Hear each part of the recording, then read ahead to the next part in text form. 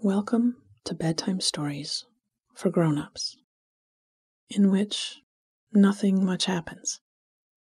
You feel good, and then you fall asleep. All stories are written and read by me, Catherine Nicolai, with audio engineering by Bob Wittersheim. Nothing Much Happens is a proud member of the Curious Cast podcast network. If you enjoy our stories, please share them any way you can with anyone you know who likes relaxation and good sleep. And follow us on Facebook and Instagram for some extra coziness. Let me say something about how to use this podcast. I'm about to tell you a bedtime story. It's a simple story without much action, but full of relaxing detail. The story is like a nest, and we're enticing your fluttering mind to settle down into it. I'll tell our story twice, and I'll go a bit slower the second time through. If you find yourself still awake at the end of the first or second telling, don't worry. That's a good rule of thumb in general when you're trying to fall asleep. Don't worry. Relax. Take your mind back to the beginning of the story and walk yourself back through the details that you can remember, especially any bit that felt particularly cozy. You're training your brain and body to wind down, and the more often you do it, the faster you will fall asleep. So have a bit of patience at the beginning. And if you find yourself awake again later in the night, use the story again to go right back to sleep. Now it's time to turn off the light and put away anything you've been working on or looking at. Take some time to snuggle yourself down into your preferred sleeping position. Make all the adjustments you need to feel your body relaxing into your bed. We're creating a cue for your body and brain, and the signal is, it's time for sleep. Now, let's take a deep breath in through the nose and a soft sigh out of the mouth. Good. Do that one more time. In and out.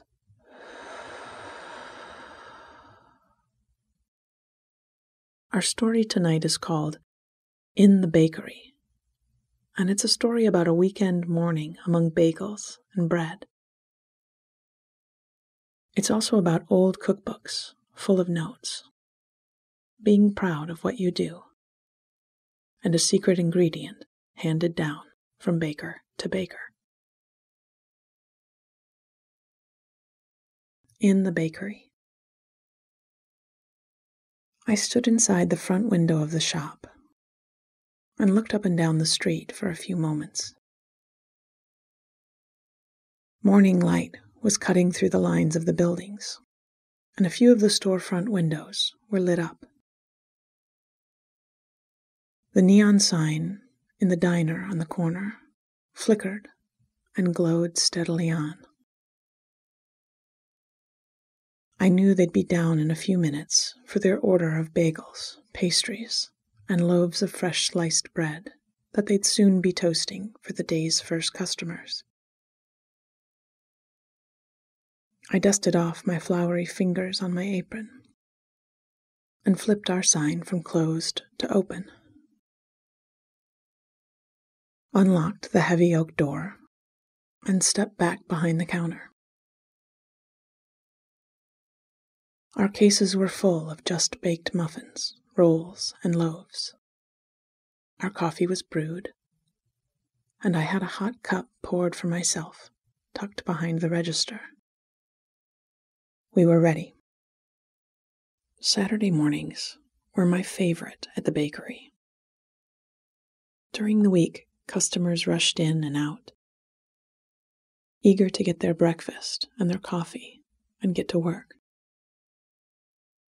We had hectic rushes and stagnant slow times.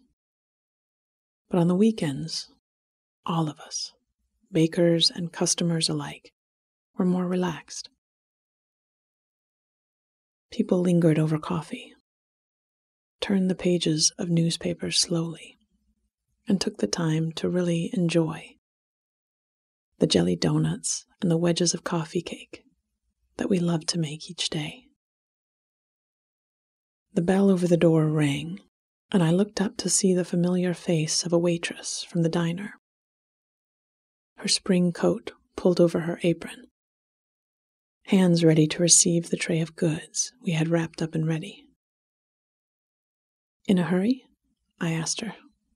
"No, it's Saturday," she said with a wave of her hand. "We've only got a couple regulars who pour their own coffee anyway." We smiled. "Well, try this then." I passed her over a slice of still warm biscotti in a wax paper wrap. "I'm trying new recipes, and I need an opinion I can trust." She took it gratefully, and I poured her a quick cup of coffee to go with it. "It's orange and pistachio, and you might want to dunk it," I said, sliding the cup across the counter. "I don't trust people who don't dunk," she observed. "This is why I'm asking your opinion," I said, tapping my finger to my nose. She held the slice up close to her nose and smelled. She looked at it all over, and I saw her taking in the ratio of pistachio pieces to ribbons of orange zest. Sometimes, when I hand someone a sample and ask them for feedback, they gobble it down in 2 bites and say, "It's great," and move on, which is not very helpful. This woman knew what she was about. She had a bite without dunking first, chewed slowly, then thoughtfully dipped it into her coffee and took a second bite. She looked up at me, ran her tongue over her teeth, nodding slowly. "I think the orange should be a bit stronger. But the bake is right on. It's crispy and a pleasure to dunk, but if you want to eat it as it is, it's not going to break your teeth like some biscotti will. I'd say it's a winner." Pleased down to my clogs, as any baker is when something she makes is properly appreciated, I slid the coffee thermos back onto its warmer and went to fetch the order she'd come in for. I handed it over to her. She thanked me for the treat, and we said, "See you tomorrow," and she headed back to her customers. For the next few hours, we had a steady stream of patrons. Some were regulars, whose orders we knew by heart, and some were new faces, who stood staring at the cases, biting their lips, and asking for recommendations. We brewed pots and pots of coffee, packed dozens of donuts into paper boxes tied with string, handed over plate after plate of muffins and scones and toasted bagels. We handed out soft, salty pretzels wrapped in wax paper.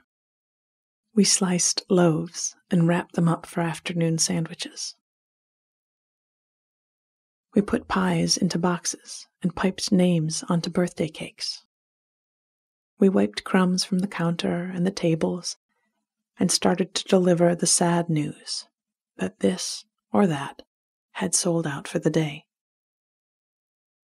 As the day moved on and the bell rang less and less, I pulled out a few of my favorite cookbooks from the shelf in the office and poured a fresh cup of coffee. I sat up at the counter where the spring sun was shining and flipped through the pages of a book that was older than I was, with pages stained and creased and filled with handwritten notes. It was a gift from the baker who'd first opened this shop, who I'd bought it from when he retired. A kind man with a quiet voice and flour in his eyebrows.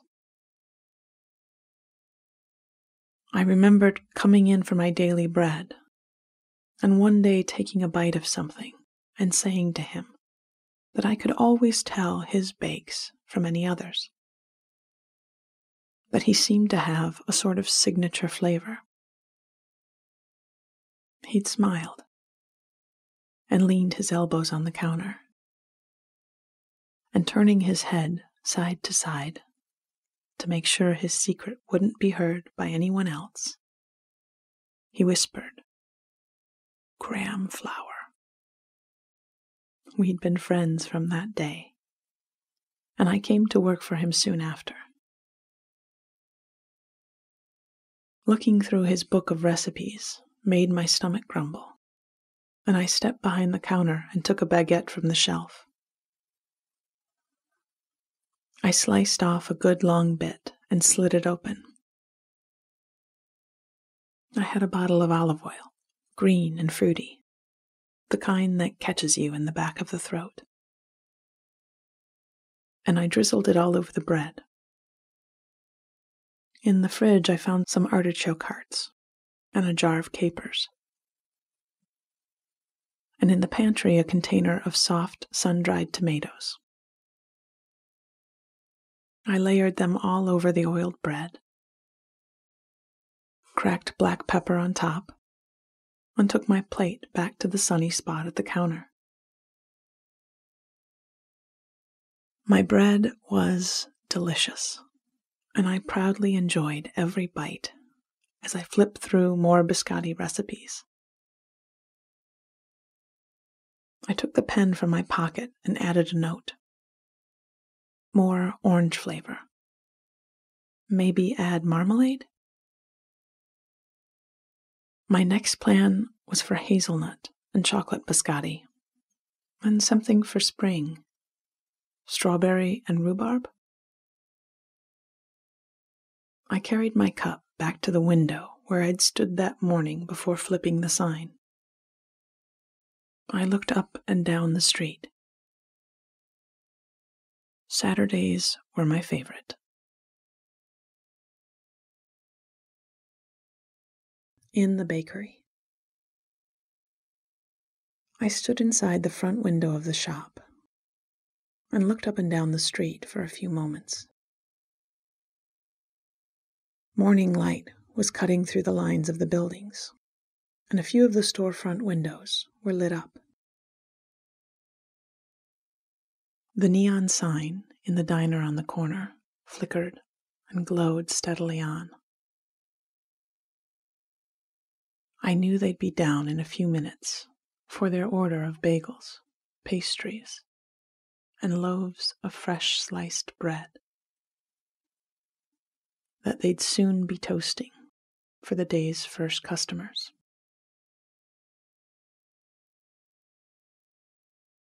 I dusted off my floury fingers on my apron and flipped our sign from closed to open, unlocked the heavy oak door, and stepped back behind the counter.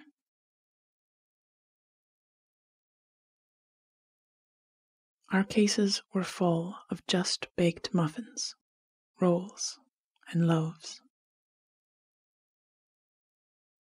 Our coffee was brewed, and I had a hot cup poured for myself tucked behind the register. We were ready. Saturday mornings were my favorite at the bakery. During the week, customers rushed in and out, eager to get their breakfast and their coffee and get to work. We had hectic rushes, and stagnant slow times. But on the weekends, all of us, bakers and customers alike, were more relaxed.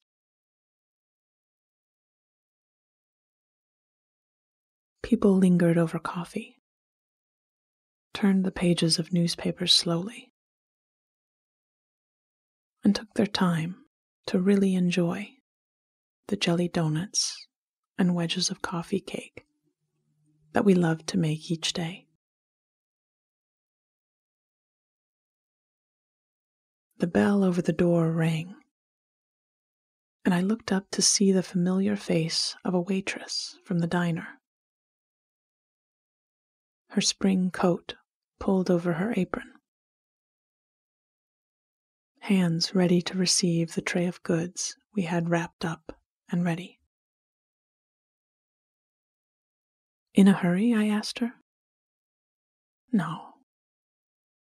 It's Saturday," she said with a wave of her hand. "We've only got a couple regulars who pour their own coffee anyway." "Well, try this then." I passed her over a slice of still warm biscotti in a wax paper wrap.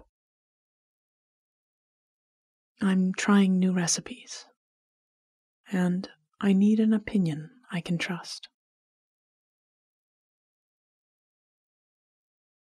She took it gratefully, and I poured her a quick cup of coffee to go with it. "It's orange and pistachio, and you might want to dunk it," I said, sliding the cup across the counter. "I don't trust people who don't dunk," she observed. "This is why I'm asking your opinion," I said, tapping my finger to my nose. She held the slice up close to her nose and smelled. She looked at it all over, and I saw her taking in the ratio of pistachio pieces to ribbons of orange zest. Sometimes, when I hand someone a sample and ask them for feedback, they gobble it down in 2 bites and say, "It's great," and move on, which is not very helpful. This woman knew what she was about. She had a bite without dunking first, chewed slowly, then thoughtfully dipped it in her coffee and took a second bite. She looked up at me, ran her tongue over her teeth, nodding slowly. "I think the orange should be a bit stronger, but the bake is right on. It's crispy and a pleasure to dunk. But if you want to eat it as it is, it's not going to break your teeth like some biscotti will. I'd say it's a winner."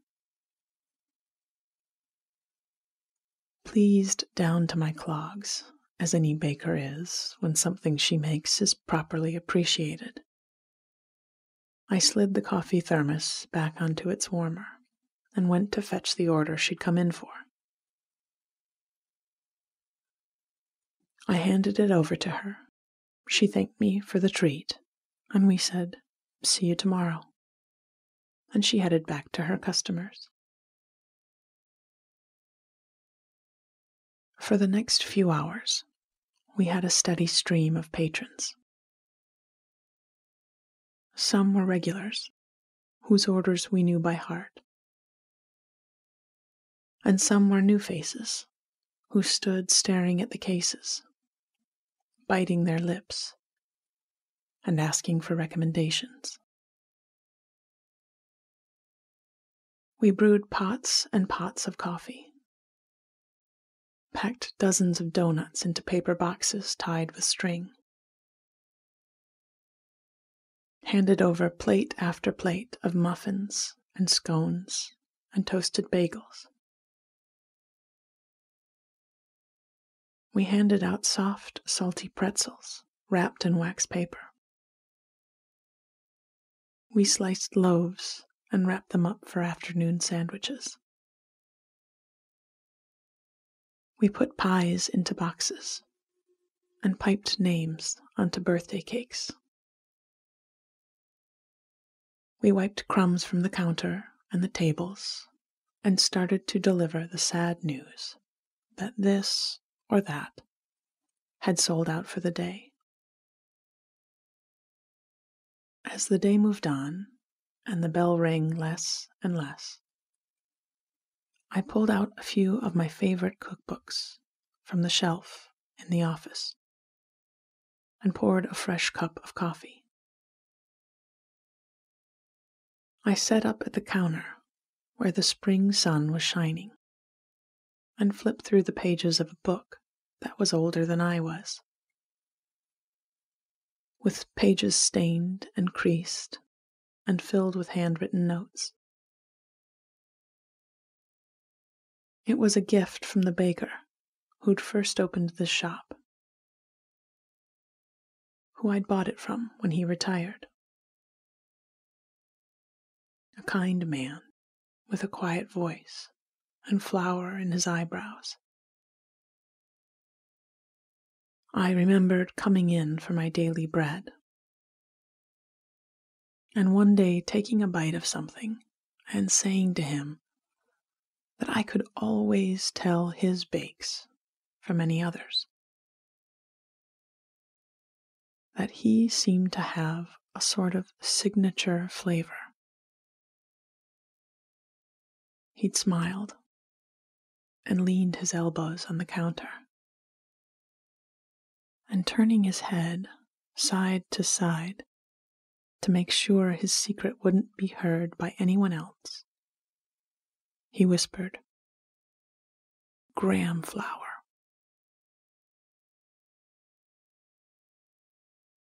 We'd been friends from that day, and I came to work for him soon after. Looking through his book of recipes made my stomach grumble, and I stepped behind the counter and took a baguette from the shelf.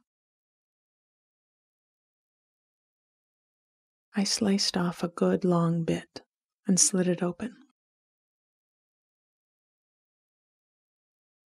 I had a bottle of olive oil, green and fruity, the kind that catches you in the back of the throat, and I drizzled it all over the bread. In the fridge, I found some artichoke hearts and a jar of capers, and in the pantry, a container of soft, sun-dried tomatoes. I layered them all over the oiled bread, cracked black pepper on top, and took my plate back to the sunny spot at the counter. My bread was delicious, and I proudly enjoyed every bite as I flipped through more biscotti recipes. I took the pen from my pocket and added a note. More orange flavor. Maybe add marmalade? My next plan was for hazelnut and chocolate biscotti. And something for spring. Strawberry and rhubarb. I carried my cup back to the window where I'd stood that morning before flipping the sign. I looked up and down the street. Saturdays were my favorite. Sweet dreams.